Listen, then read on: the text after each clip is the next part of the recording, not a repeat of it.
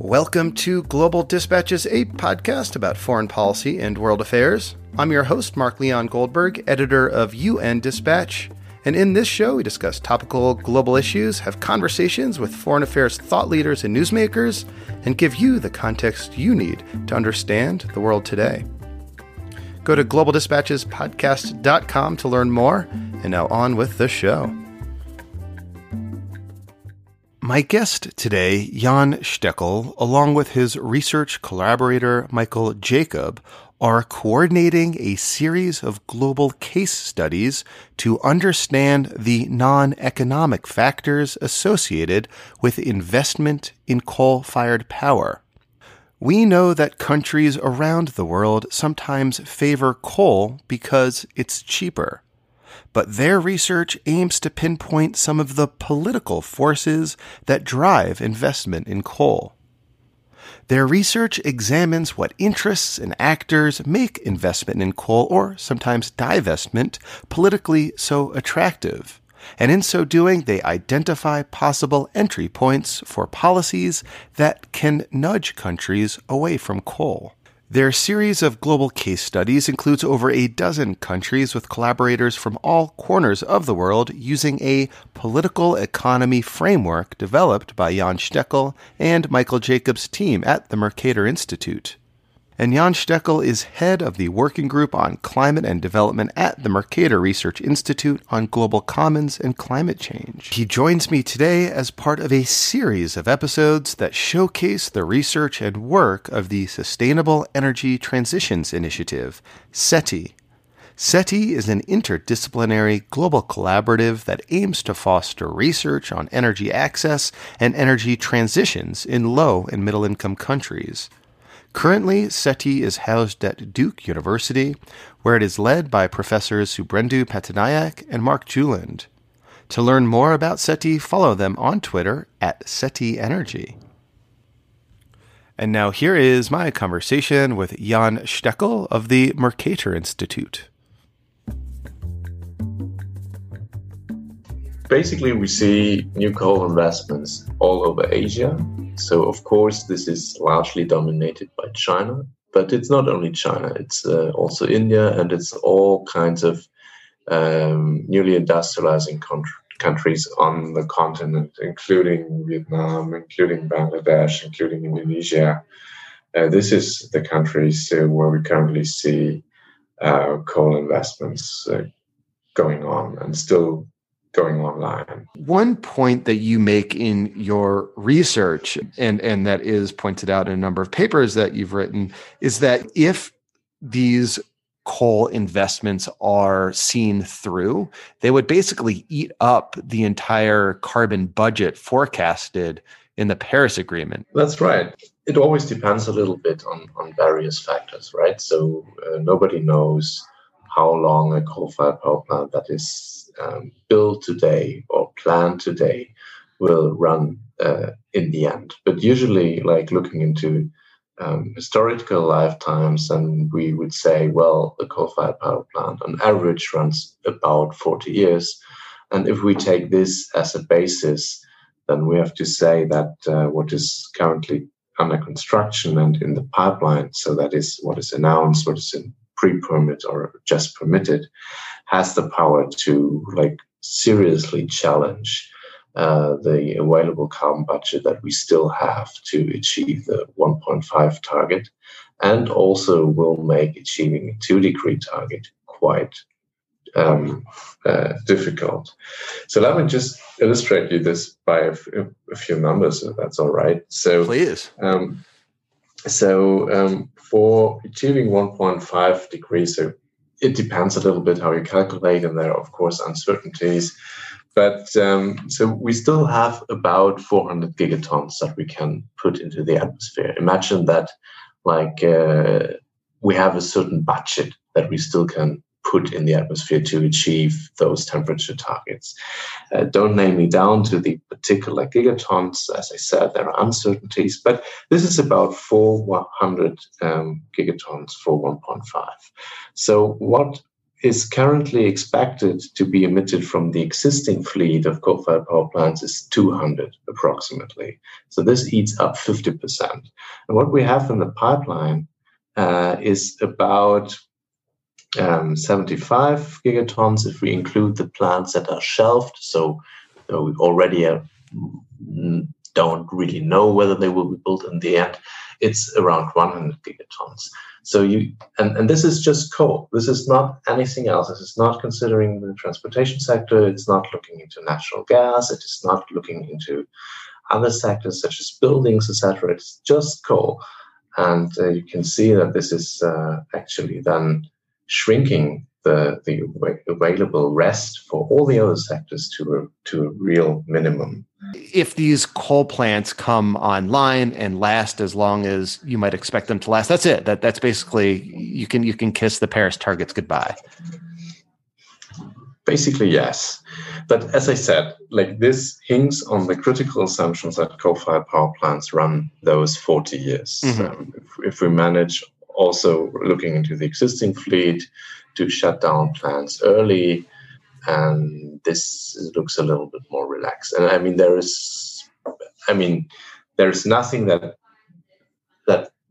from an economic point of view, etc., or a technical point of view, would tell us this is absolutely impossible. So we always also need to see these numbers from this perspective, right? There are kind of, you can think of policy instruments, you can think of other factors that make people shut down those power plants early. But we will need to see that in the next 10, 20, 30 years if we want to achieve the Paris targets.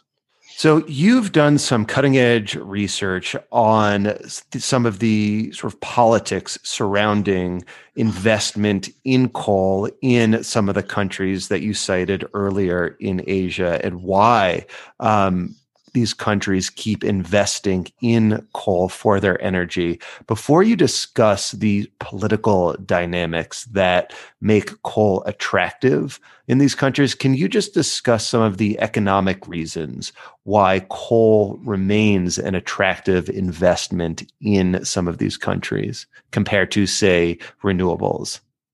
Yeah. So if you compare renewables to coal, then people often just look into, let's say, the life cycle cost of electricity over the entire lifetime.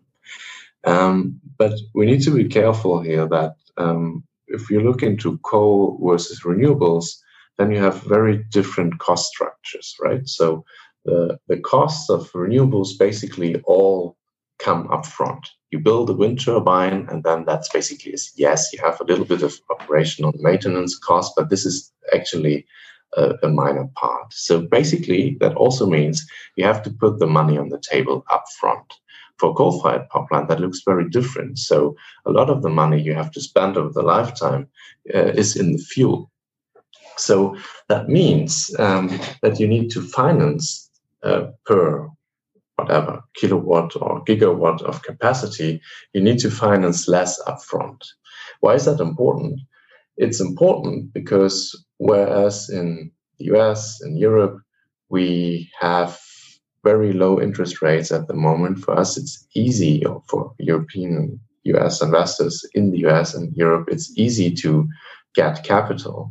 Also, like institutions are working there, more or less stable regulatory frameworks, etc. So this all actually brings down the risk for the investors. This is a totally different story in a country like Vietnam or Bangladesh or Pakistan. And here, like, investors need to pay really high interest. Risks are high. That also leads to high capital costs in the end. And then actually the balance tips, and coal can actually, based on these factors, still be attractive. But economics is not the only reason that coal remains attractive in many of these places. Your research demonstrates some of the political dynamics that make countries continue to invest in coal. Can you just describe what the sort of political forces at work are in, say, a country like Vietnam, which I know was a case study of yours? Why is it, beyond the economic factors, that politics are in favor of coal investments right now? So before I answer this question, let me just shortly sketch how we think about this problem, because I think it then also helps in understanding a little bit better how we, or what we understand under these politics and political economy factors that lead to continuous coal investments. So we basically imagine this decision process to be very much a focus of, or like very much driven by the objectives that particular political actors have. What do I mean by this? Is that we imagine, or like we build a framework or a model where we say, well, we think, or we assume that all kinds of political and societal actors have multiple objectives, such as, for example, they want economic growth, they want electrification, etc., etc. However, how they weigh these different objectives is different. And this depends on the context of a country. It depends on which societal actors they feel are most relevant for them. Let me give you an example. More left-leaning, maybe social democratic politician will, of course, be interested in growth, in like flourishing industry, etc. But they will particularly listen probably to what unions have to say. We went to various countries, in total 18, and applied this framework, talked to people and tried to find out what are actually factors that are now relevant for coal being so sticky. The interesting thing now is that, like in Vietnam, there, for example, one very important objective for policymakers in Vietnam is not only cheap electricity prices, but also availability of electricity. Because actually you have to imagine that the ruling party, the Communist Party of Vietnam, feels to be basically kind of like having signed, like nobody said this that explicitly, but it often came up that they feel a little bit like having signed a kind of a deal with the people of Vietnam. So we rule the country, and we basically have set up a more or less authoritarian regime, but we also guarantee growth, we guarantee development, we guarantee that basically Vietnam is prospering, and it is. So for them, it seems to be extremely important that people can afford electricity, that people have access to electricity, etc. And I think the nightmare, or what also we could find out of this interview, some interviewee said, okay, it's all about keeping the lights on. So their nightmare is that they have blackouts. And there's a couple of reasons to believe that this is not so unlikely in Vietnam, given that quite a bit of their power system relies on hydro, and the functioning of these hydro dams is dependent on an increasingly unstable monsoon season, and also they have a disparity between like the where the electricity is needed, the growing industrial centers in the south, and where it is generated more in the north. That said, this is extremely important for them. At the same time, Vietnam is then they are under high cost pressure. This is one thing. The second is that, let me put it like this, it's a revolving door policy between the regulator and the utility. So people know each other, they know each other from the same universities, the same party academies. They know that they will actually have, or they will be in the position of the guy they are currently regulating, maybe in 1 or 2 years from now. They will not make this guy's life particularly difficult from a regulating perspective. And then there is also and this is not only true for Vietnam, but one thing, and it is of course difficult to find this out in those interviews, but let me offer you my personal view on this. And this is, you can make a lot of profit out of coal, personal profit, profits from, it does not necessarily be open corruption, but it can be, where a coal-fired power plant is sited. You know it in advance, so you might buy the land, which all of a sudden increases incredibly in value. You know that there might be a coal-fired power plant built in a certain area, but there is no transport company in place that can actually deal with shipping coal or organizing the construction. So you make sure that you will be the one who owns this company, etc., etc. So this entire grid of vested interests is so strong that it goes very deep down into the regulation. So, and stabilize actually coal in a way that coal really has an advantage over other technologies. For example, in Vietnam, we have observed that for independent power producers that wanted to go into Vietnam, if you were interested in building coal, you got a contract that guarantees you that your electricity will be bought and fed into the grid for the next 20 years. If you did the same for renewables, it was only guaranteed for 1 year. So this has, of course, incredible consequences for the risk premiums you have to pay and for the attractiveness of this investments. I mean, it just sounds like many of the forces that you are describing are aligning in favor of coal to the exclusion of renewables, whether that's for, completely legitimate political reasons. The Vietnamese Communist Party wants to be responsive to its people, make sure there are no blackouts or power outages, and want to increase energy access to their people. But there's also these other kind of informal reasons that you describe that also apply pressure in favor of coal and against other renewables. Are these dynamics that you find in Vietnam also present in other countries in the region that you said earlier are also those countries that are investing more heavily in new coal development? Absolutely. So this is actually one of the most surprising findings for me, because when I thought about this before, I thought, okay, we probably will find some clusters that work along, let's say, maybe the political system. So democracies like Indonesia, it might work differently than from Vietnam, which is a more centralized, maybe also more authoritarian regime.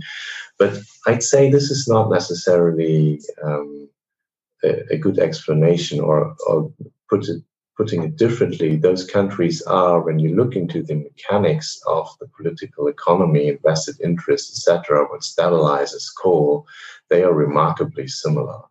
So maybe it is a little bit more open and openly discussed in a country such as Indonesia, but very similar dynamics are going on there.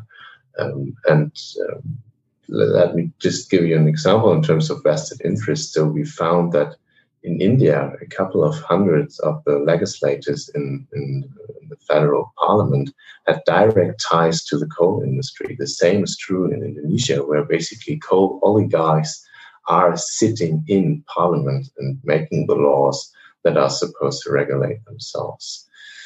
In Indonesia, though, being a coal exporting country, one aspect is important, and this is the role of coal rents and revenues. So coal is one of the major export commodities of Indonesia, stabilizing the budget, and this money plays a very important role in kind of balancing various regional interests. There's a very complicated way how those revenues of coal are allocated, not only across the regions that produce coal, but also across the entire country. But still, I'd say that even though this might be a particularity of the exporting countries, an underlying reason, and that is the role of regions, can again be found in many countries. Let me give you an example why this is so important. And I think this is important when we think about also towards policies to phase out coal, right? So why is it so difficult to get rid of it is that even though there might only be very few people that benefit from coal today, often they have an extremely good lobby, or there are institutional channels to make them heard, make those people who would lose from the transition be kind of, let's say, overemphasized in the overall political process. And this is nothing that is maybe particular to developing countries. We have very similar dynamics here in Germany, and I think also in the US. Oh yes, our coal-producing states are barely populated, but have equal representation in the United States Senate as everyone else. So yes, nothing I am unaware of. With a split Senate, right, and like basically the senator of West Virginia becoming the kind of the marginal vote, right? So let's see how the co-president we call him. The co-president, yeah, exactly. No, and I think this is something, and this is also something that I take from this research, is that even like because if we take a too aggregated view on the situation, saying, well, why is it the problem with coal? It is dirty.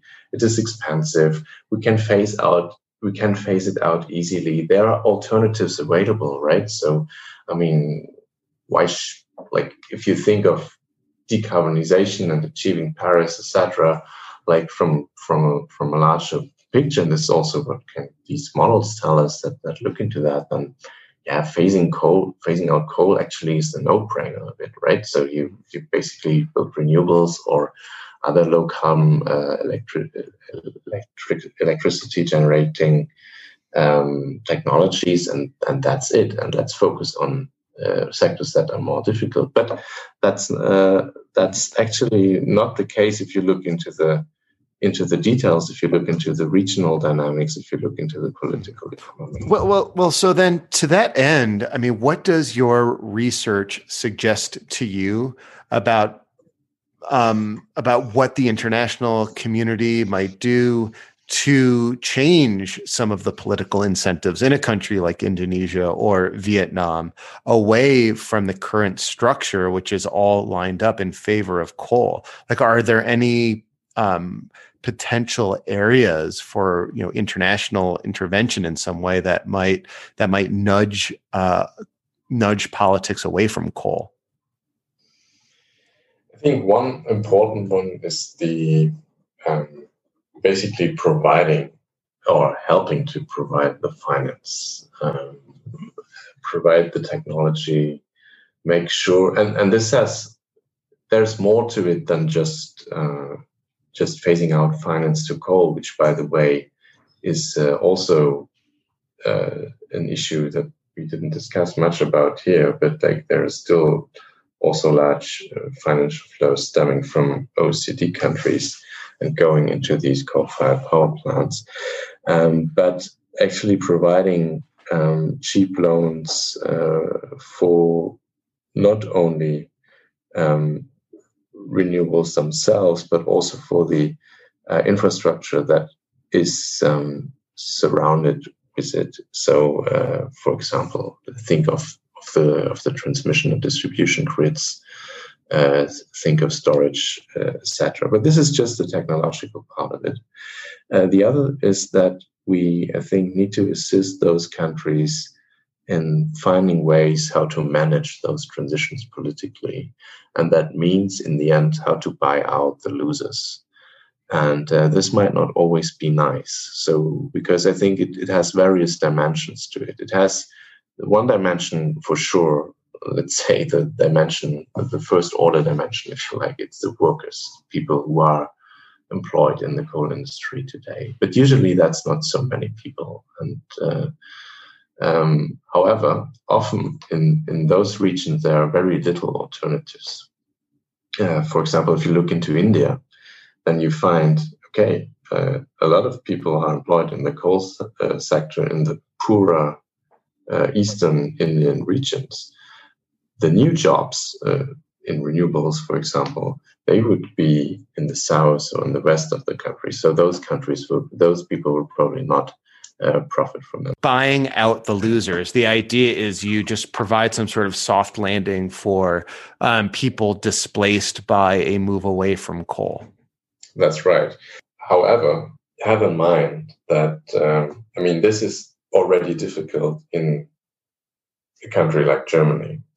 We had a huge discussion about this. We're spending billions and billions of euros for doing this, and for in the end providing a soft landing for a couple of 10,000 people, which is very minor given the total labor force we have.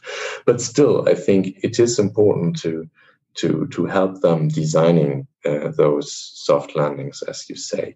But this is only one side of the story. The second is, and this is something that popped up in so many countries, and this is the issue of cheap electricity, also with regard to households, because coal still is a way to provide relatively reliable and cheap electricity for households and for firms, of course, but for kind of compensating those households that would be hit hardest by a potential, at least short-term price increases, I think is also important. The third is to somehow deal with the question of,